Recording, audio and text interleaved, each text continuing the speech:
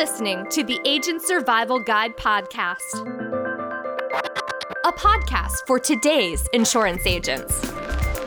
Informing, educating, empowering, improving the way you do business in an industry that's anything but static. In today's episode, what does the long-term care insurance market look like for agents in 2020 and into the future?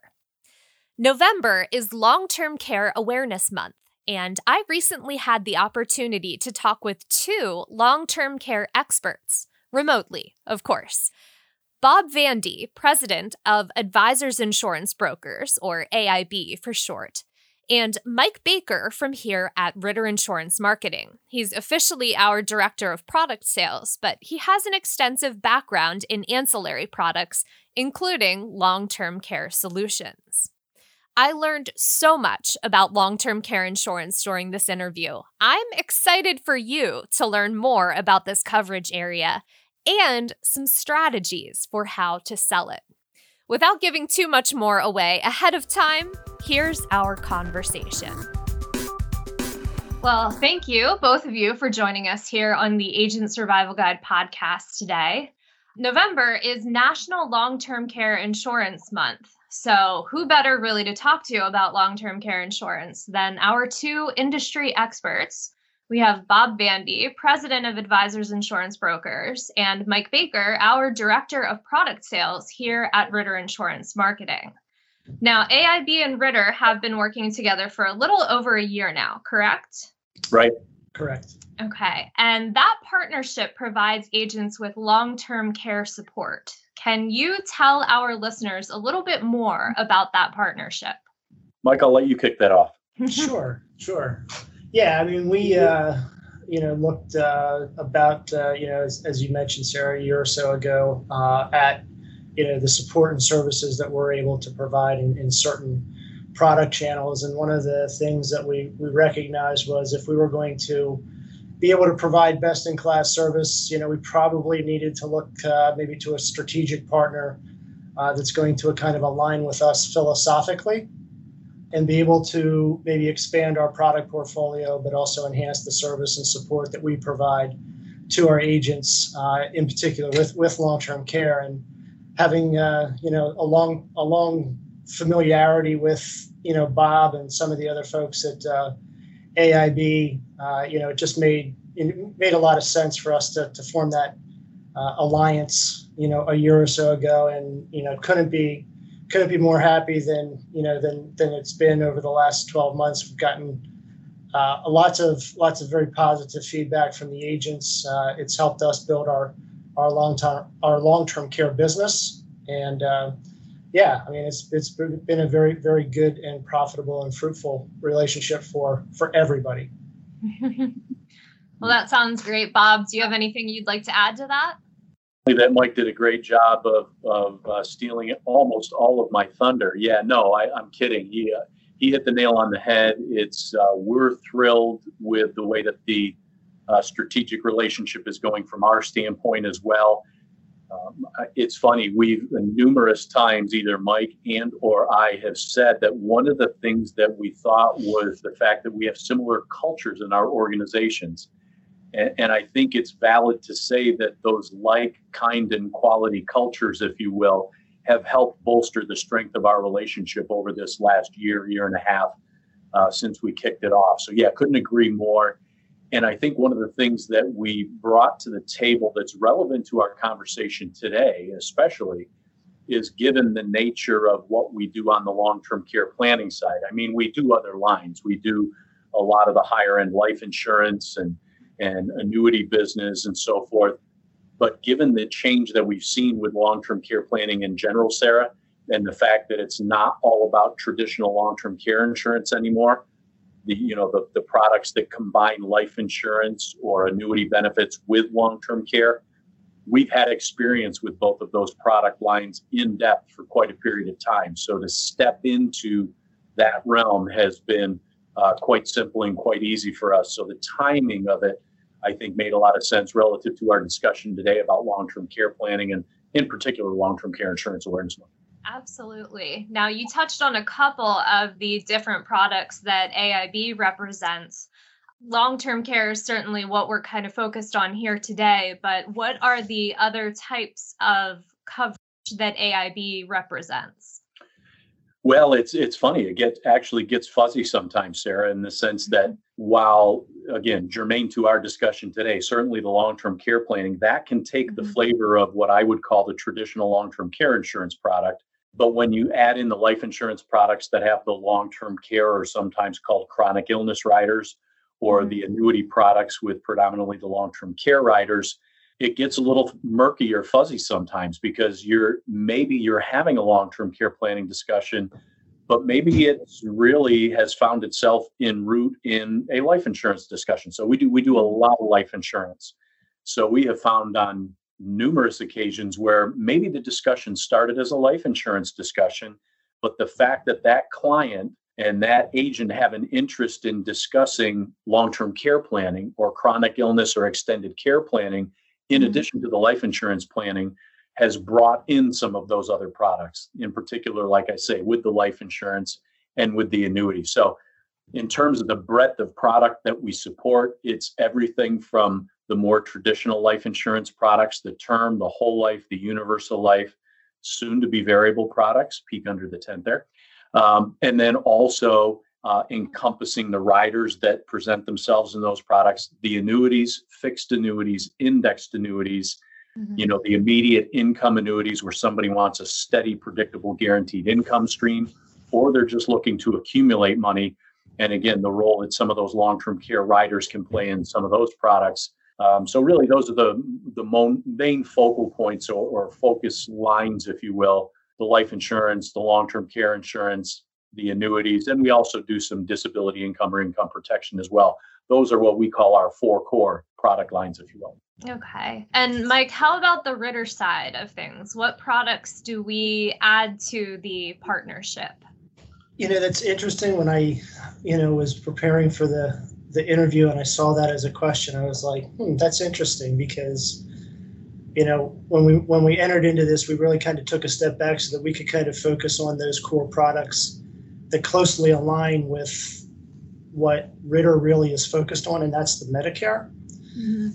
But as I look at the products that we have that add to the relationship, I would say I think our final expense products, I think our short-term care products in particular, kind of provide a safety net. Those are some conversations that we've recently had, in looking at when cases get submitted and maybe can't find a home from an underwriting standpoint. We want to be able to come back and provide some type of a solution, for the client if we can't get them through underwriting on that first option. So our final expense, our short-term care, would be specific products that I think we bring to the partnership. I think the other thing we bring to the partnership that we've tried to leverage is our marketing team, which isn't really a product per se, but the value add of having the opportunity to do these types of interviews and work with you with the podcast, and we've done some things on the video side. So I think those are services, or I guess products, indirect products maybe, that we try to leverage to bring value, some additional value to the partnership. Gotcha. Absolutely. Our marketing department can't say enough good things about them. So as I was going through doing some reading and research on long-term care, one place I typically turn to is the annual insurance barometer study from Life Happens and from LIMRA. And for our listeners, that's the Life Insurance Marketing and Research Association.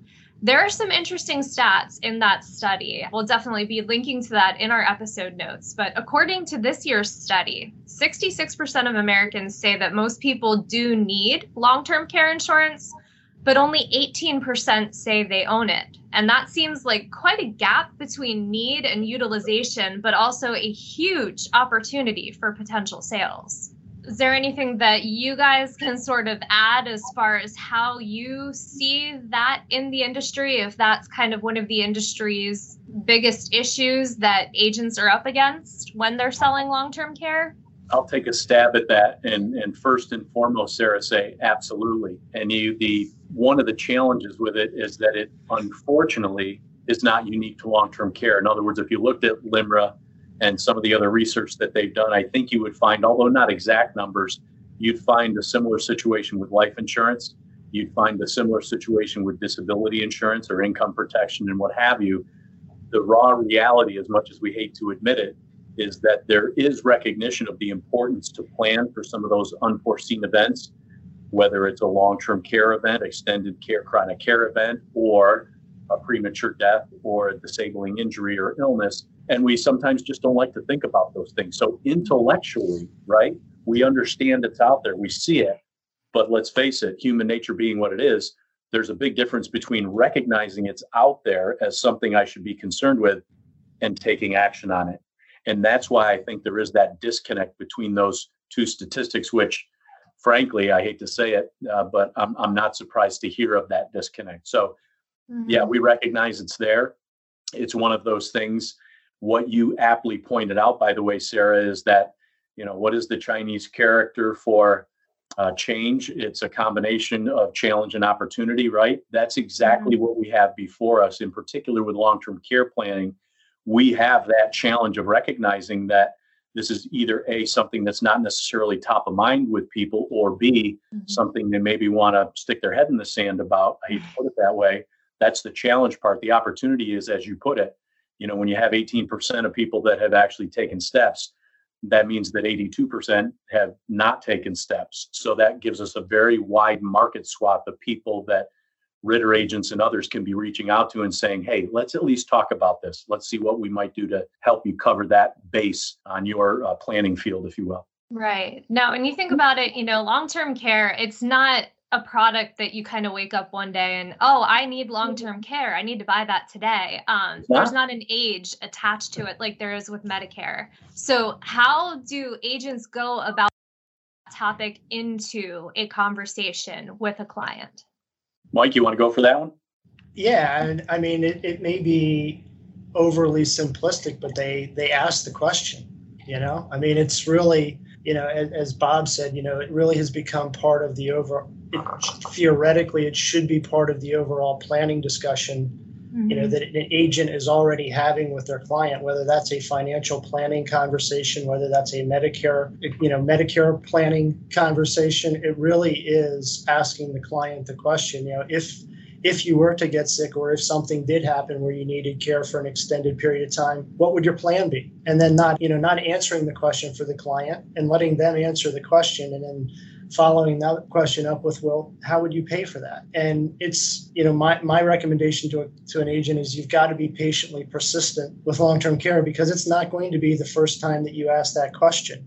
It may be the second time or the third time or the sixth time that it comes up in conversation, but probably when they've had a personal experience that hits close to home, that's when they will wake up and say, I need long-term care insurance, because it's usually that personal experience that ultimately drives the conversation.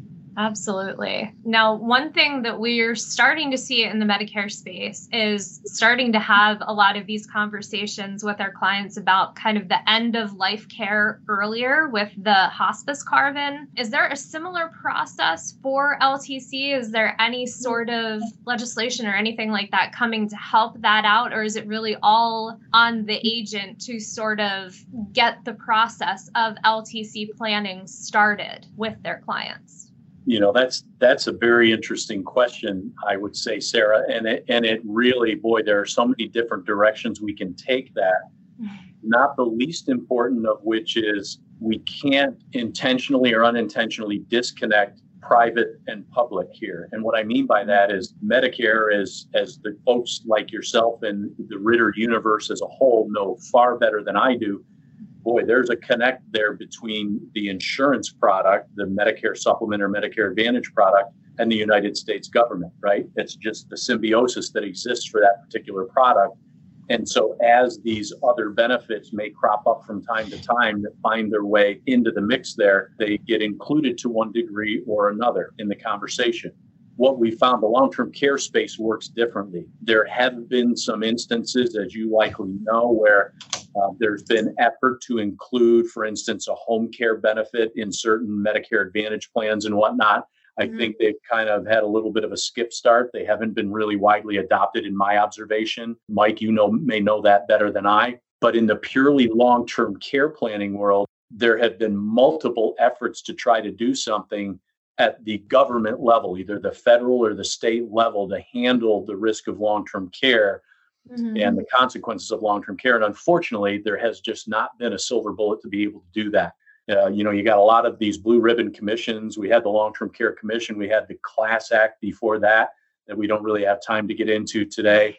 And essentially what has happened all too often is we get some really bright people in the room, either in Washington, D.C. or at the state capitol level, figuratively or literally. And we have some really bright people that come up with some really great ideas. They put them on the table, and then what happens? They start talking about the money. And in order for the federal or state government to step in with any kind of meaningful pocketbook, it would be tremendously expensive to do that. So that for right or for wrong, for good or for bad, that sends the message, intentionally or otherwise, that it really is up to the individual to pre-plan for that event. So I know I went beyond the question of, using hospice as an example there, Sarah, but it's more important than ever that clients are having that conversation as far in advance as possible, specifically as it relates to long-term care. And to your previous question, that becomes increasingly important because, to Mike's points, yes, integrate this into all of your conversations. You don't have to take 20 minutes and have a conversation,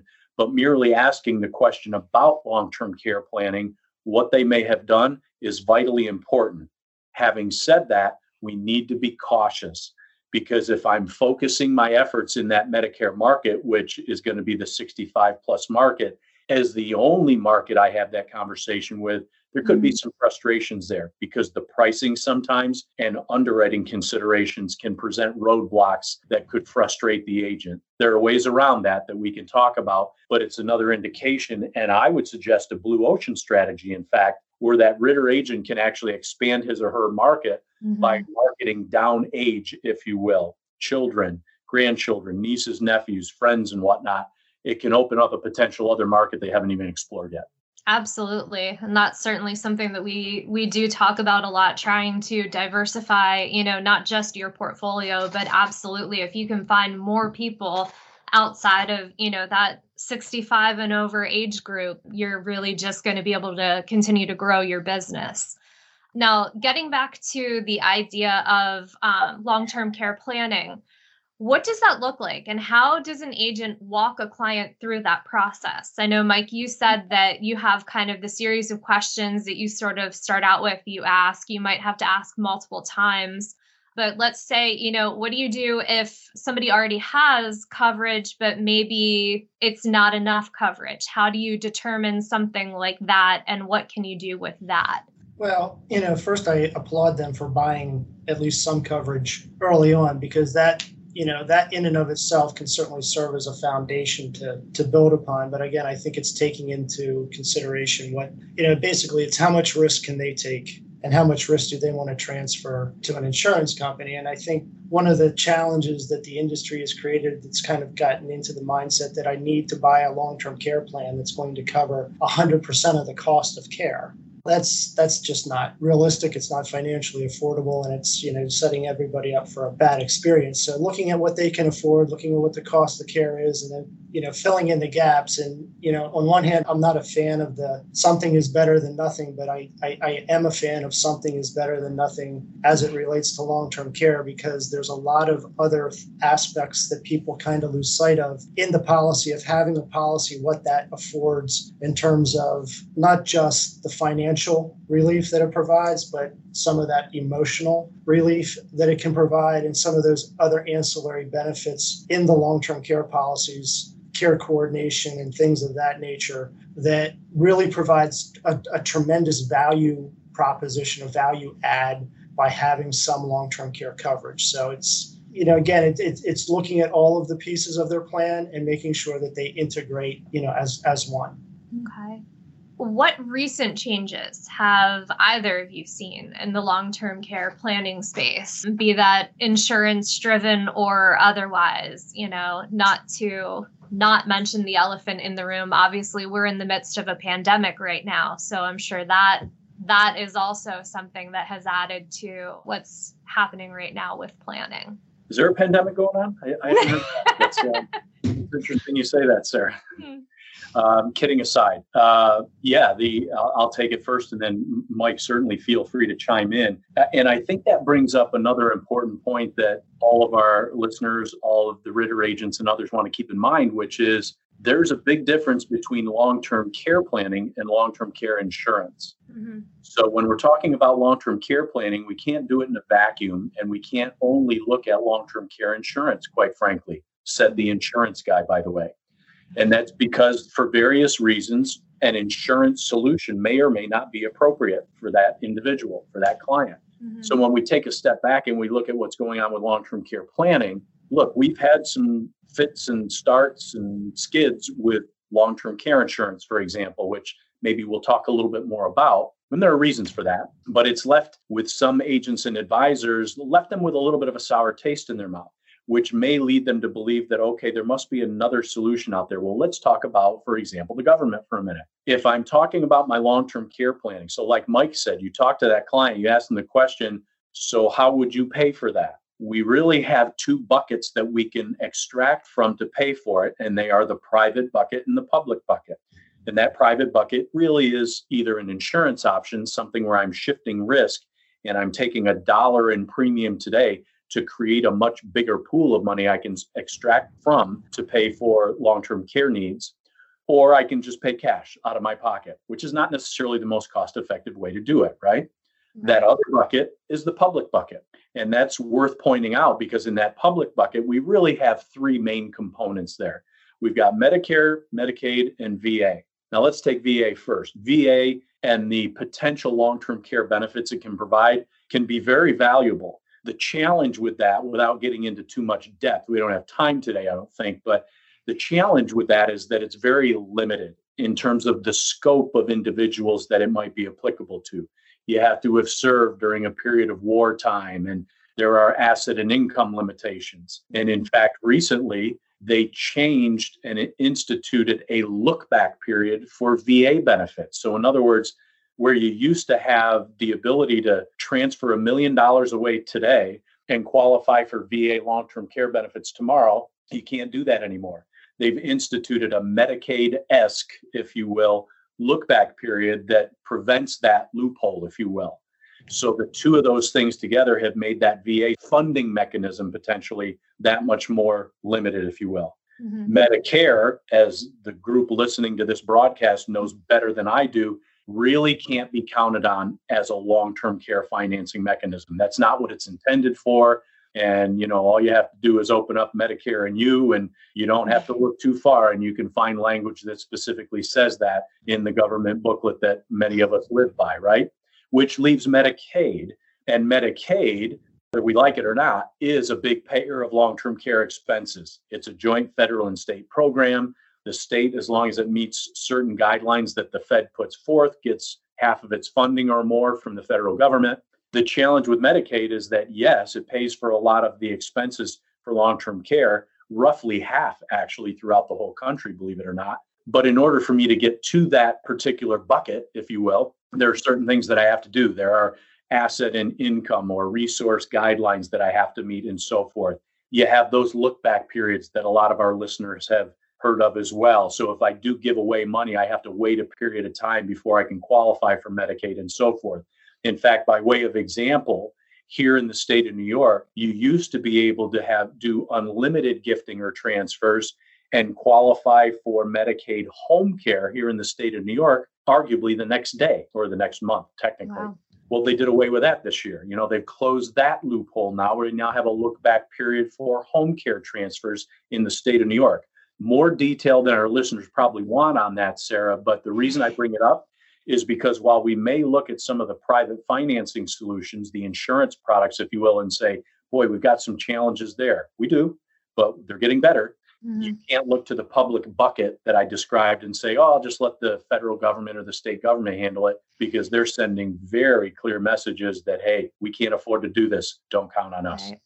As we've kind of talked about planning and how we plan with long-term care as we're speaking with our clients, as you've mentioned, it's not just long-term care insurance. There are these combination benefit products. Mike, you had mentioned short-term care for potentially when LTC is not available or when we're waiting through that period of time to figure out, can we be underwritten or is this policy going to be issued? So it's always helpful to know which of those products to pitch to clients because some are just going to be a better fit than others. Is there a distinguishing feature that you've found, either of you have found, that makes a client choose one product over another, or is it more of a combination of reasons? I'll take a stab at this one. I would say it's probably the latter, Sarah. It's a combination of factors that ultimately will determine what might be the best. So, and again, it's ultimately what it's about is finding the best solution for the client. We can go, one of the things that agents can create a challenge for themselves is going in with a preconceived idea of what that solution should be. I could go in and meet somebody who is worth several $1 million and think that they're going to maybe be a candidate or best for a combination product because they have the money to fund that type of a product. But ultimately, medically, if we can't get them underwritten, it doesn't really matter. We've got to go to another solution. So I think the best approach for the agent is to really go into it with an open mind, doing that medical pre-qualification, doing the financial pre-qualification. And if I'm approaching it from the standpoint of Mr. and Mrs. Client, I'm here as a subject matter expert to find the best solution for you, not I'm here to sell you a long-term care product, puts you in a much better position in that help the client to do the due diligence and inform them so that they can make the best decision. And kind of going back to your previous question, I don't think there's ever been a better time to talk to a client about long-term care planning because of the evolution of all of the different types of solutions that are available today. The scope of individuals that we can touch with a solution goes from somebody who has relatively little income and could be very unhealthy to the ultra wealthy and showing them why it might be a better, more effective way to self-insure utilizing one of those types of products. So we have a very broad scope of individuals that we can assist from a planning perspective with the evolution of the products that we have available today as advisors. Bob, do you have anything to add to that? No, Mike did a great job. The only thing that I would extend, I guess, is what I would say to that, Sarah, would be to say that Mike is absolutely right. What we find probably our biggest roadblock is, once again, and I've said this a couple times, human nature. We talked about it at the beginning when you were talking about the Limber study. Human nature, either at the agent or advisor level or at the consumer level, can be a roadblock at times. And I guess the best example I can give to that is when you talk about which solution might fit best, for example, is there appears to be, in my very general observation, I've got no empirical data to share with you on this, Sarah, but in my observation, there is a certain sentiment on some agent and advisors' parts to say, well, gee, I don't like that traditional long-term care insurance because either A, the rates keep going up, or B, what happens if I never use it? How much do I get back? Those are two completely valid human nature reactions to what we've seen with the traditional long-term care insurance product. Now, the flip side of that is, well, the rates are more stable now than they've arguably ever been. We've seen studies from the Society of Actuaries to kind of bear that out. And the reality is that it's an insurance product. It's a pure insurance product, traditional long-term care insurance, that is. So it's like your car insurance or your homeowner's insurance or your liability insurance if you have it. And so the question becomes, well, what do you get back from those insurances if you never use them? And the answer is, generally speaking, nothing.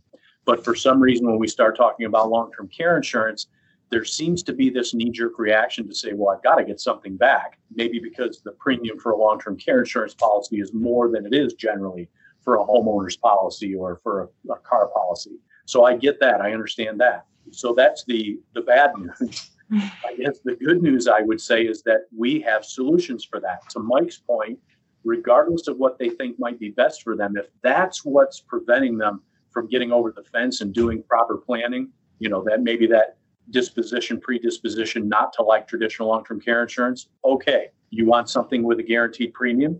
You want something that will provide a death benefit in addition to a meaningful long-term care benefit. We got you covered. Right. And I'm glad you brought that up, because I feel like that's something that people really don't think about, that you do have these other policies that you don't get anything back from. Why would you get back something, from a policy that, yes, is going to be a little bit more expensive because your life is worth much more than your car or your home. So as we're kind of speaking of some of those objections to long-term care and traditional long-term care, what about underwriting? That seems to be something that sometimes people seem really concerned with, that underwriting is a problem. They seem kind of scared of it. Is it really that difficult to get a traditional long-term care policy underwritten? I'll maybe take it at first, and then I'll turn it over to Mike for his thoughts. The short answer is, well, no. I guess it's all how we define really difficult, right, Sarah? Mm-hmm. So I guess what I would say is that on the scale, if we were to put life insurance and long-term care insurance and disability insurance, you could throw Medicare in there, and certain, if you're living in a state would qualify medically and so forth. It's a progression, if you will. So there are certain products that are going to be a little easier to qualify for medically, right? A lot of your final expense products are guaranteed issue, so you don't have to worry about underwriting with them. Then you go up the scale a little bit, and then you have other life insurance. Well, life insurance, at least over certain face amounts, is going to be underwritten, but it's going to be underwritten for mortality. In other words, the number of people in a given age group that are going to die in a given year based on what the actuaries determine, right? Mm-hmm. So depending on my health condition as it relates to what a normal, let's put that in air quotes, Sarah, what a normal person's health might look like, to the extent I have a health condition that puts me further along the spectrum of potentially shortening my lifespan or life expectancy, okay, that's going to have an adverse impact on my life insurance rate in general terms. Same thing with long-term care and disability protection, long-term care in particular. Is it really that difficult? Well, we underwrite long-term care, at least a traditional product, on a morbidity standpoint. In other words, that same spectrum I described, but rather than how far along the spectrum am I in terms of having a shorter life expectancy, like we look at with life insurance, how far along that spectrum am I in terms of potentially having a long-term care event, being unable to perform some of those 6 activities of daily living, bathing, eating, dressing, toileting, transferring, incontinence. To the extent I have a medical condition, or I'm taking a medication, or I'm being treated for something that puts me further along, okay, that's going to pose a potential issue for me. What I would say to, again, what Mike brought up earlier about asking questions, vitally, vitally important that we pre-underwrite. Ritter has questionnaires where if you just take a little bit of time up front and ask a few health questions, you can get a pretty good idea of whether that individual is going to have a difficult time getting through underwriting. So if I had maybe takeaway number 1 for the Ritter agents listening today, Sarah, I'd say pre-underwrite. We have an underwriter on staff. Mike knows him very well. A lot of Ritter agents have talked to him. His name is Pete Kelly. And he is, as I affectionately like to call him, the I got this guy, I got this girl guy. So it's where that Ritter agent can call and say, Pete, here's the situation. My prospect, my client is taking such and such medication. They had a knee replacement a month and a half ago. They had a heart attack 10 years ago, whatever it might be. What do you think?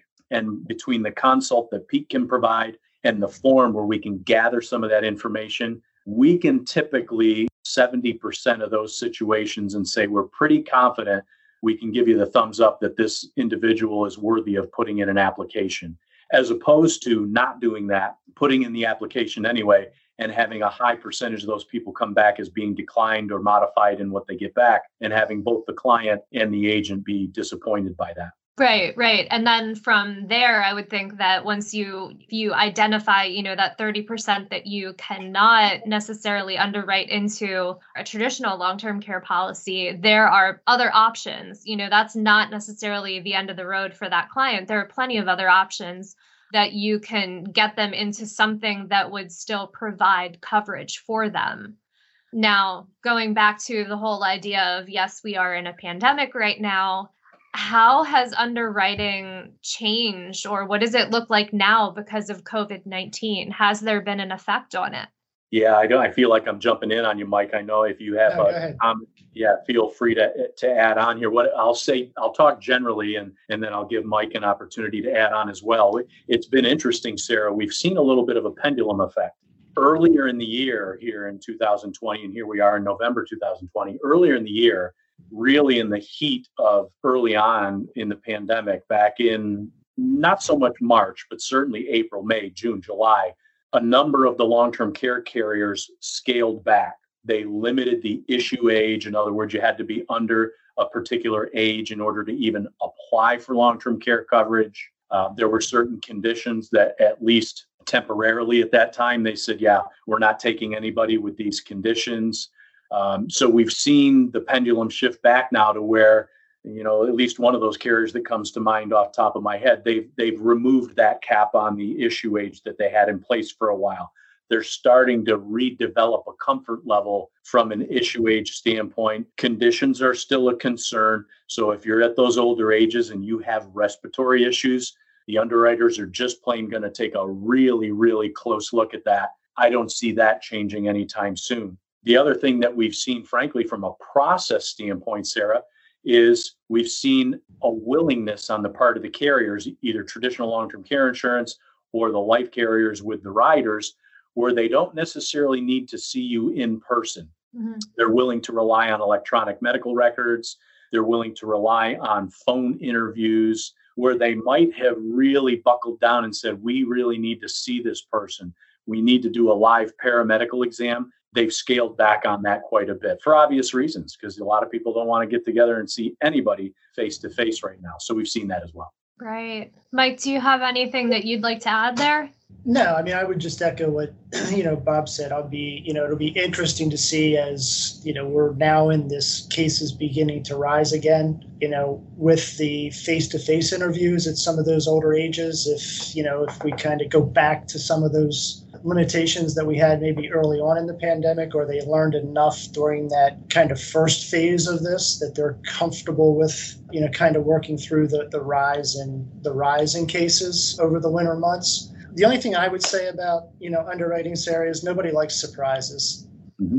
That 15-minute conversation that Bob alluded to earlier, to gather some data up front, some medical information using either the AIB pre-call worksheet or the worksheet that we have, which is basically very similar to what Bob's team uses, can save you and your client hours and our staff hours of aggravation of going through an underwriting process. And nobody wants to set their client up for a bad experience, and not spending that 15 minutes up front can do exactly that. They set everybody up for a bad experience. So take the couple minutes, get some information, get it to us, get it to Pete, so we can do some due diligence and position everybody for a good experience. Right. So that's a little bit of the underwriting and a little bit on some of the enrollment. Are there any other ways that COVID has affected the long-term care industry? I think actually, at the risk of this coming across as sounding as an opportunist, I think, again, nobody wanted to go to a nursing home before a global pandemic.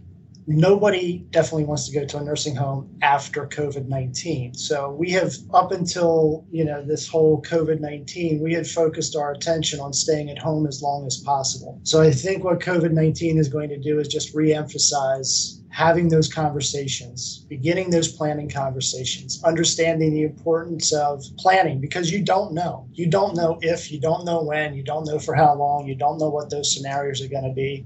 And nobody said you need to buy insurance. But what you do need to have is a plan, right? And if you get sick and need care, you got to have a plan.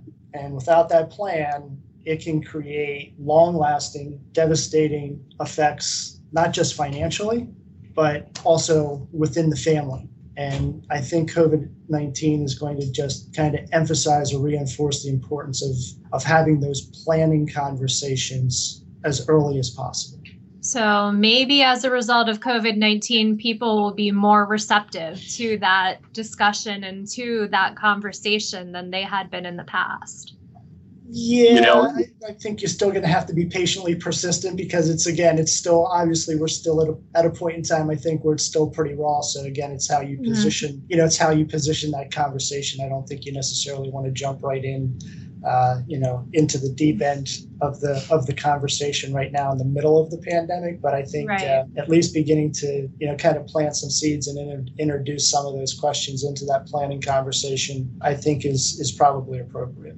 Right. One other thing I'd add, Sarah, just to finish up on the point, if you don't mind, and that is, like you mentioned, the LIMRA study, which was obviously in a different direction than what I'll allude to. LIMRA did another study, and a number of other organizations did studies earlier in the year. In the midst of the height of the pandemic in early 2020, what we saw, and a lot of firms like ours saw, was an increase in activity on the life insurance side. So it's terrible to think of it this way. And Mike used the phrase opportunistic in a kind of a tongue-in-cheek way, but he's right. I mean, we have an opportunity. One would argue we have an obligation to have these conversations with our clients and prospects. And we definitely saw an increase in the willingness to have, and even the proactive way in which consumers reached out to find out more about life insurance. Now, I didn't see any similar studies specific to long-term care insurance, but I think we'd be remiss if we thought that there wasn't a similar receptiveness to having conversations about long-term care planning, especially to Mike's point of doing everything I can to stay out of a nursing home with some of the unfortunate results that we've seen and incidents we've seen of people in nursing homes because of the pandemic.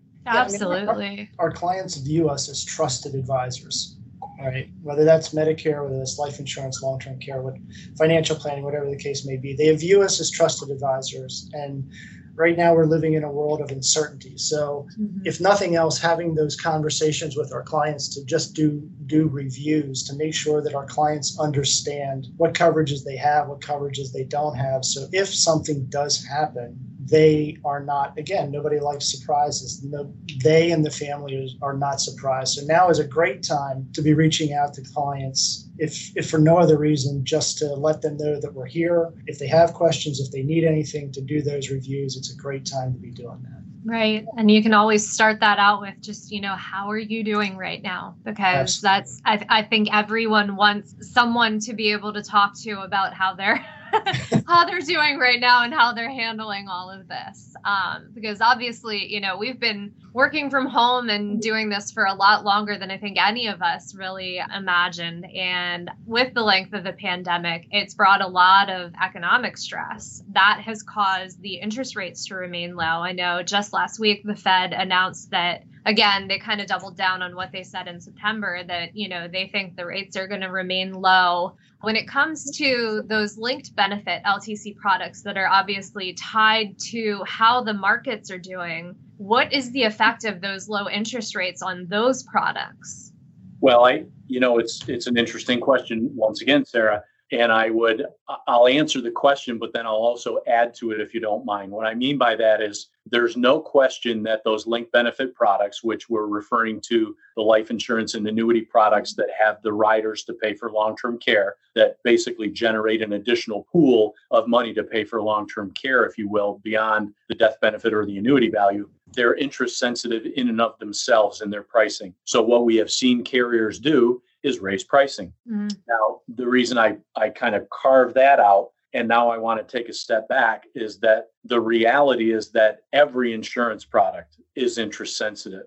And without getting too technical with our listeners today, I'm sure I would put them asleep if I really got into this, which I certainly can do and have done before. But interest rates are arguably the biggest component of the performance of a block of insurance business and the way the premiums and the reserving for those products are structured. So what does that mean to our conversation here? Yes, the linked benefit products have been under pricing pressure to have premiums or dollars increased, which has resulted in just raw premiums going up. The interior performance of the policy, if you will, like those policies that generate cash value, there's been pressure on those values. There's been pressure on certain key features of those products, length of guarantees, when do I vest in that return of premium guarantee? So there have been a number of things that have been impacted by interest rates there. But interest rates in general have had an impact on all insurance, whether it's your car insurance or homeowners insurance and what have you. But with the life insurance, with the long-term care insurance, they're impacted more significantly. So that's one of the things that we've seen with some of the challenges we've seen in long-term care insurance pricing. The Fed keeping rates as low as they have been at near zero or close to it rates. Number one, it's unprecedented, but it puts tremendous pressure once again on these products. The good news, let's put that in air quotes if you don't mind. The good news is that thank you for that. The traditional long-term care insurance has been impacted more significantly than most other lines of insurance by the ongoing low interest rate environment.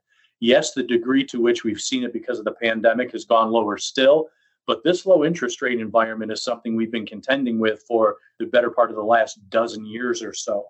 In fact, that's one of the things that has led to the increased premiums on traditional long-term care insurance. The good news there is that the pricing as it is now is automatically pricing in lower than ever expected returns that the insurance companies get. So they're better insulated than they would have been 5 or 10 or 20 or 30 years ago, presuming higher rates of return that they might earn on their investments. So reserving has gotten a little bit of a break. Pricing has gotten a little more stable. But hey, look, interest rates have an adverse impact, not only on the linked benefit products, but others as well. Right. Now, why have the rates on traditional LTC insurance gone up so much? And is that going to continue? I'll continue with that one if you don't mind, Sarah, and then let Mike chime in. Well, I started to answer that, I think, in part. Mm-hmm. And there really were, I'm going to say, three main components, arguably two components, and I'll split one of them in two. The interest rates were certainly the biggest component and the biggest cause, if you will, of the increase, not only in new business for long-term care insurance. So if I'm buying it today, the premium that I'm paying today, everything else being equal, is probably 3 times what it would have been 10 or 12 or 15 years ago for the same product, presuming I was buying the same product, right? So that we've seen. Unfortunately, we've also seen increases on in-force blocks of long-term care insurance business. And the interest rate environment over that 12 to 15 year period that I alluded to a moment ago has been the biggest driver of that. The other big driver, part two, if you will, has been lapse rates. Now, lapse rates, or what we sometimes refer to as persistency rates, basically means, hey, of all the policies being issued today, Sarah, what percentage of those policies are still going to be in force 5 years, 10 years, 20 years, 30 years from now? Well, long-term care insurance has a pretty lengthy tail to it, if you will. That is the time between issuance and going on claim. Life insurance, arguably longer still. But what that means is that I have to presume not only a particular interest rate I can earn on my invested premiums, but also that a certain percentage of people will do what? They'll lapse their coverage. Mm-hmm. And early on, long-term care insurance was predicting, generally speaking, 93, 94, 95% persistency, meaning that percentage of people would keep their policies over a long period of time. What we have found is that actual persistency has been more like 98 and 99%. Now, our knee-jerk reaction to that, Sarah, might be, well, that's great. That means more people have the coverage in place when they need that. The bad news, go ahead with your air quotes again, the bad news with that, thank you, is that more people will have the coverage in force when they need it. What I mean by that is that in addition to having more people with the coverage than they anticipated, that means more people are going to do what? And this is the part two of the part two, they're going to go on claim.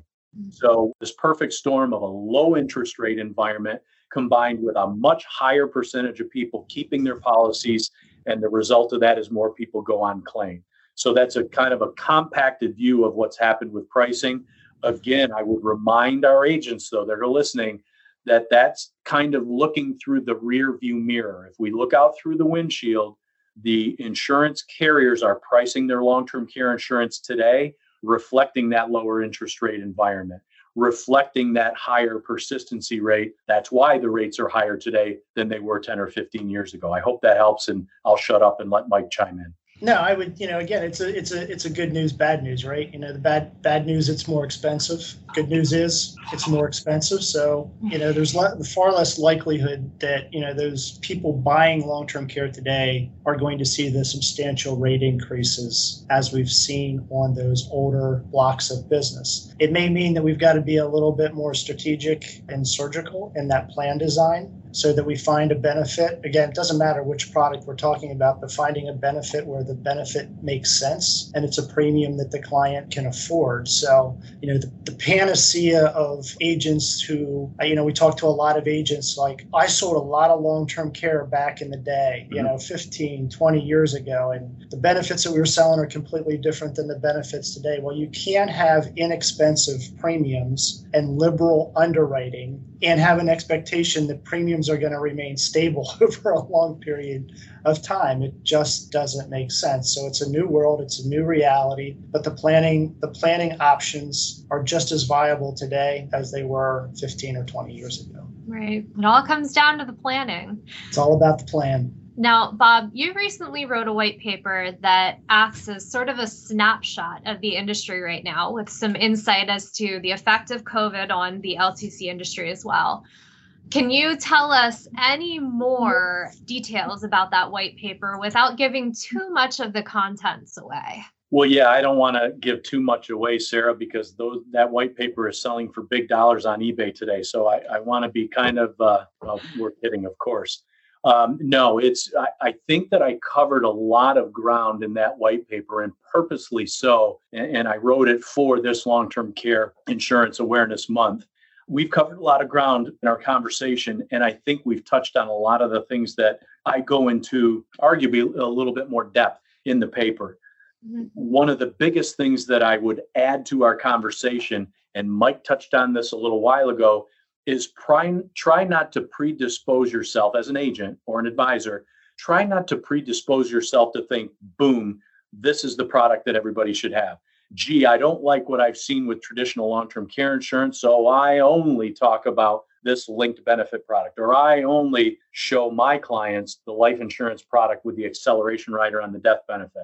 I would urge anybody listening, any of the agents listening, to take a step back and look at the various options. Because what you'll find, and I'm being generalized here, but I go into more depth in the white paper, you'll find that on a pure benefit per premium dollar basis, believe it or not, even with the increases we've talked about, traditional long-term care insurance is still the best, most efficient private insurance product to handle the pure long-term care planning need, bar none, just hands down.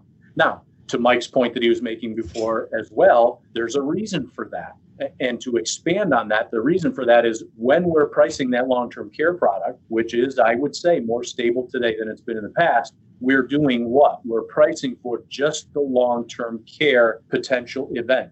The minute we start talking about either a linked benefit product or a life insurance product with an acceleration rider on the death benefit, well, now we're adding an additional component, a death benefit, a return of premium option, a guarantee on that premium. Each of those benefits costs money. So it's not free.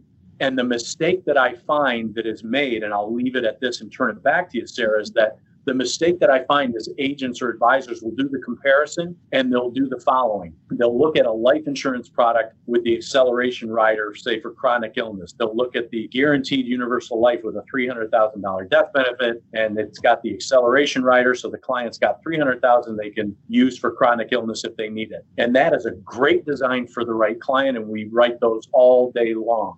But then if it's purely the long-term care plan that we're trying to fund, then we look at traditional long-term care insurance. We create a similar $300,000 pool of long-term care benefit. And agents and advisors will sometimes say, well, look how expensive that traditional long-term care is. But what they're doing is they're adding on ancillary benefits to the traditional long-term care, the biggest of which is inflation, which are not represented in the life insurance option. So the reason I'm bringing this up is make sure that you're taking a step back, comparing the options, and more importantly, comparing them fairly. Because if you look at a similar level of benefit for long-term care in traditional compared with, say, that life insurance option, the traditional long-term care insurance, I can't believe I'm going to say this, is always going to be less expensive.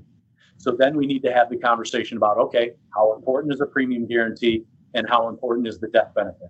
Because that's where those life products and linked benefits can come in and provide additional coverage that is more challenging for the traditional long-term care insurance product to provide. Right.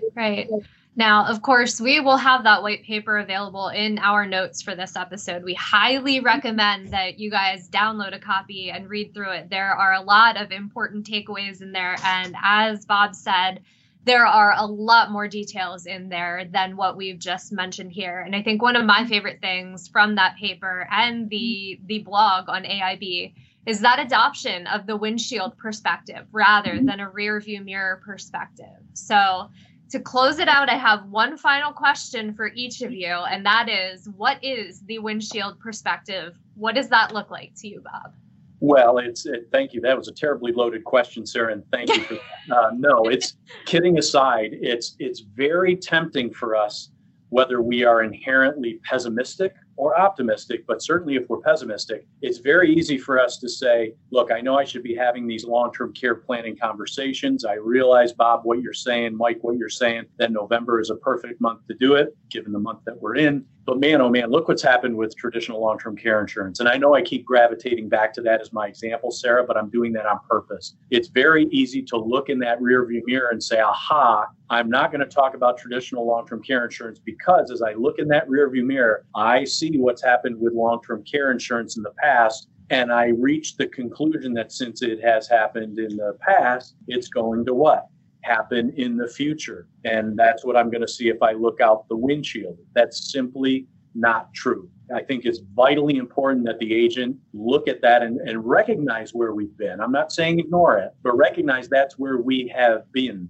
And if we're driving, it is much more important to look out the windshield to see where you're going. Know that today, the pricing and the structure of that long-term care insurance product, and I know I'm focusing on traditional long-term care insurance. We write it all, and we're very agnostic in terms of the products. But traditional long-term care insurance is much more stable today. Regardless of the product that you're looking at, look out the windshield and see where we are and where we're going. Don't be so caught up with looking in the rearview mirror to see where we've been.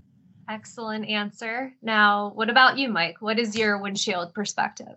I think I'm going to end where we started with our relationship with AIB. And, Ritter is obviously very Medicare centric. And I have no false expectations that many of our agents are not going to become long-term care product specialists. But what I would expect, and I would challenge our agents to become, is opportunity experts. And what I mean by that is to recognize the opportunity that they have with their clients to have the conversation, raise the conversation with their client about what happens if they get sick and need some type of care, because Medicare does not pay for extended long-term care. And recognize the trust that we've placed in the relationship that we have with AIB to be able to have, again, subject matter experts that are there. All they have to do is pick up the phone and call, and AIB can provide all of that back office support that they need to confidently and comfortably have that conversation with a client about long-term care and hold their hand through that process so they don't have to be the expert. That's what AIB is there for in that relationship. And AIB has subject matter experts in that if the agent just wants to hand that client off and have somebody else do the work for them and still be able to get paid on the case, we have that referral process set up so that the agent doesn't have to take their eye off the ball of what their primary market is. So we've gone to great lengths, to work and develop those resources and provide that extended service and support, expand our solutions when it comes to long-term care. With November being Long-Term Care Awareness Month, we really, again, appreciate, Sarah, you affording us the opportunity to do the podcast and share this with our agents and all your other listeners. But, I thought ending where we started would be a good way to put a bow on the conversation. Absolutely. That's always a good tactic to use to end by following up with your point at the top of the episode. Well, thank you both so much for taking the time to talk with us today. I do really appreciate it, and I can't wait to have you guys back to talk again.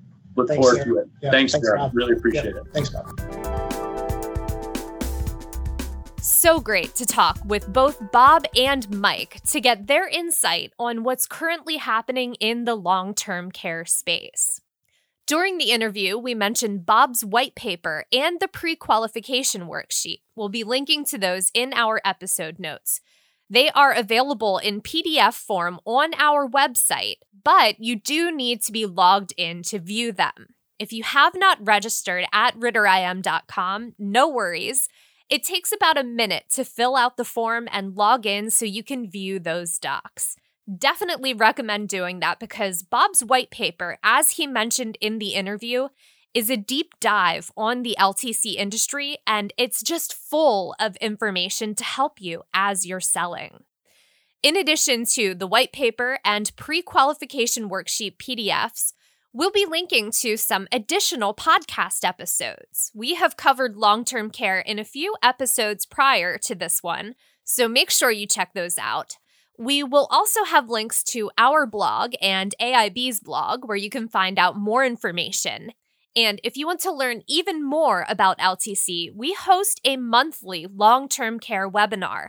So we will be linking to that registration in our episode notes as well. Check out those links. And if you loved this episode, let us know. If you want to hear more just like it, make sure you're subscribed to our feed so you don't miss out on any of our upcoming episodes. Thanks for taking the time to listen to this installment of the Agent Survival Guide podcast. We will see you next episode.